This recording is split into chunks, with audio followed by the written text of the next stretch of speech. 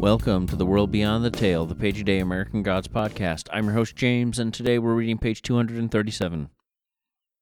Everything's good, said Mabel. I make it. But this is the furthest south and east of the UP that you can get pasties, and they are particularly good. Warm and filling, too, my specialty. Shadow had no idea what a pasty was, but he said that would be fine. In a few moments, Mabel returned with a plate with what looked like a folded-over pie on it. The lower half was wrapped in a paper napkin. Shadow picked it up with a napkin and bit into it. It was warm and filled with meat, potatoes, carrots, onions. First pasty I've ever had, he said. It's real good. They're a UP thing, she told him. Mostly you need to be at least up Ironwood to get one. The Cornishmen who came over to work the iron mines brought them over. UP? Upper Peninsula, UP. UP, where the Yoopers come from. It's the little chunk of Michigan to the northeast. The chief of police came back. He picked up the hot chocolate and slurped it. Mabel, he said, are you forcing this nice young man to eat one of your pasties? It's good, said Shadow. It was, too. A savory delight wrapped in hot pastry. They go straight to the belly, said Chad Mulligan, patting his own stomach. I warn you. Okay, so you need a car? With his parka off, he was revealed to be a lanky man with a round apple belly gut on him. He looked harassed and competent, more like an engineer than a cop. Shadow nodded, mouth full. Right. I made some calls. Justin Leibowitz selling his Jeep. Wants $4,000 for it. We'll settle for $3,000. The Gunthers have had their Toyota 4Runner for sale for 8 months. Ugly son of a bitch. But at this point, they'd probably pay you to take it out of their driveway.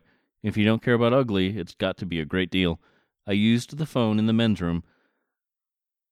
In the men's room? I used the phone in the men's room, left a message for Missy Gunther down at Lakeside Realty, but she wasn't in yet, probably getting her hair done down at Sheila's. The pasty remained good as Shadow chewed his way through it. It was astonishingly filling. Stick to your ribs food, as his mother would have said. Sticks to your sides. And that's our page. Now we officially discover what pasties are. They were first mentioned by the bus driver, and then Mabel on the previous page. As Mabel mentions, they come from Cornwall, brought by the Cornishmen who came to Michigan. If you can't quite place Cornwall in the novel, remember back to Essie Trugowan and her Piskies. Hey, Jimmy. This is an excellent time to tell you to check out Brits on Bikes, a real play podcast of the tabletop game Kids on Bikes. Jimmy's good people, too. Find the show at Brits on Bikes. Find the show at Brits_Bikes on Twitter and angryimpstudios.podbean.com. Pause this. Do it now. I'll wait.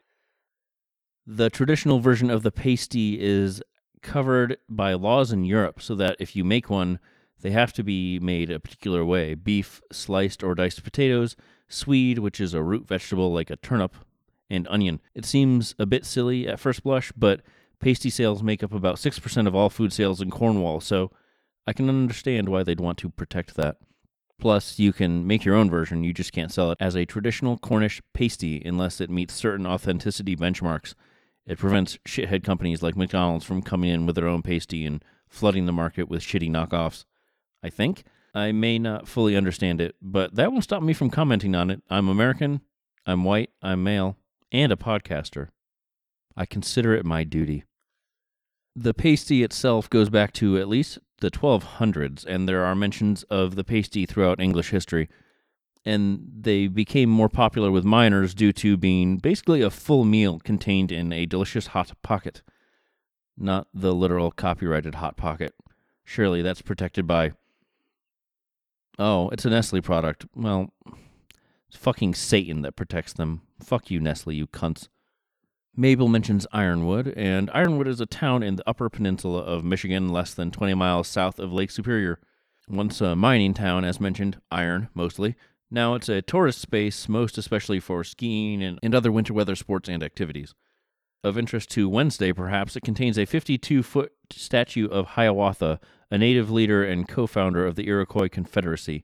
Longfellow also stole the name for his 1855 poem, The Song of Hiawatha, which I thought was actually about the historical man, but no, completely made up. So now I'm not really certain who the statue is meant to represent, the man or the fictional man of the poem. This dichotomy would certainly amuse Wednesday as well, but I do believe it is actually the historical figure, not the myth created by the poem. There's a difference between American folk heroes such as John Chapman, a.k.a. Johnny Appleseed, and American folk legends like Paul Bunyan, but I'm getting a bit ahead of myself and ahead of the novel. Suffice it to say that Hiawatha falls into both of these non-fictional and fictional portrayals, and I think that's fascinating. Current population of Ironwood is about 5,000. In the late 1800s, immigrants arrived to help work the iron mines, and their gods followed. Before the turn of the century, there were at least 12 separate churches in the town to serve these various communities. And another odd connection between briefly mentioned places in the novel, there is a Frederick Street in Ironwood named for Frederick Rhinelander, for whom the previously discussed Rhinelander, Wisconsin, was named. Also of note, in Norse mythology there is a forest known as Harnivoir, which translates as Ironwood. It is inhabited by troll women and giant wolves, including one wolf known as Maganamar. No, that's not it. That's a Pokemon. Managmar. Managarmr? Let's say Managarmr. Sure, why not? Who will swallow the moon during Ragnarok.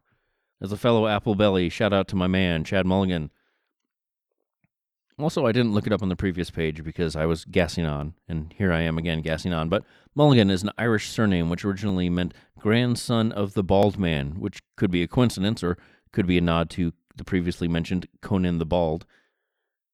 It also means that Mulligan is a good Irish cop, much like the officer featured in the Bishop game. Does this mean that Mulligan is actually in on the whole thing? And by the whole thing, I mean something I haven't actually discussed yet because I think it's a pretty heavy spoiler, but, well, shit. Spoiler alert. No, I don't know if it's a personal connection or not, but it would seem odd not to be at least a wink and a nod on Neil's part here. More small details we get about Lakeside, though. Family names, Leibowitz, Gunther, a hairstylist named Sheila. It's all subtle, but there's just world building going on every page here, and it's fantastic. Also, it says that Chad made a call from the bathroom. Like, is there just a payphone right by the toilet in case you need to shit and shout? Piss and phone? It doesn't have the same consonant sound, though. Fuck. I guess in 2000, he wouldn't be able to get an instant answer, and you gotta call as soon as you can, but Jesus Christ, don't touch that thing. It's gotta be filthy. Maybe it comes into play later. Not the piss phone here, but just... I don't know. I'm trying to wonder if maybe Chad was calling around about Mike Angel to see if he had a criminal record or anything else, and then just happened to call in on the car stuff as well. Get in touch with the show at theworldbeyondthetale@gmail.com and on Twitter at worldbeyondpod. Thank you to Julian Kranganage for the use of his version of St. James Infirmary Blues as the show's theme. And thank you for listening. I'll be back tomorrow with another page, and remember, only the gods are real.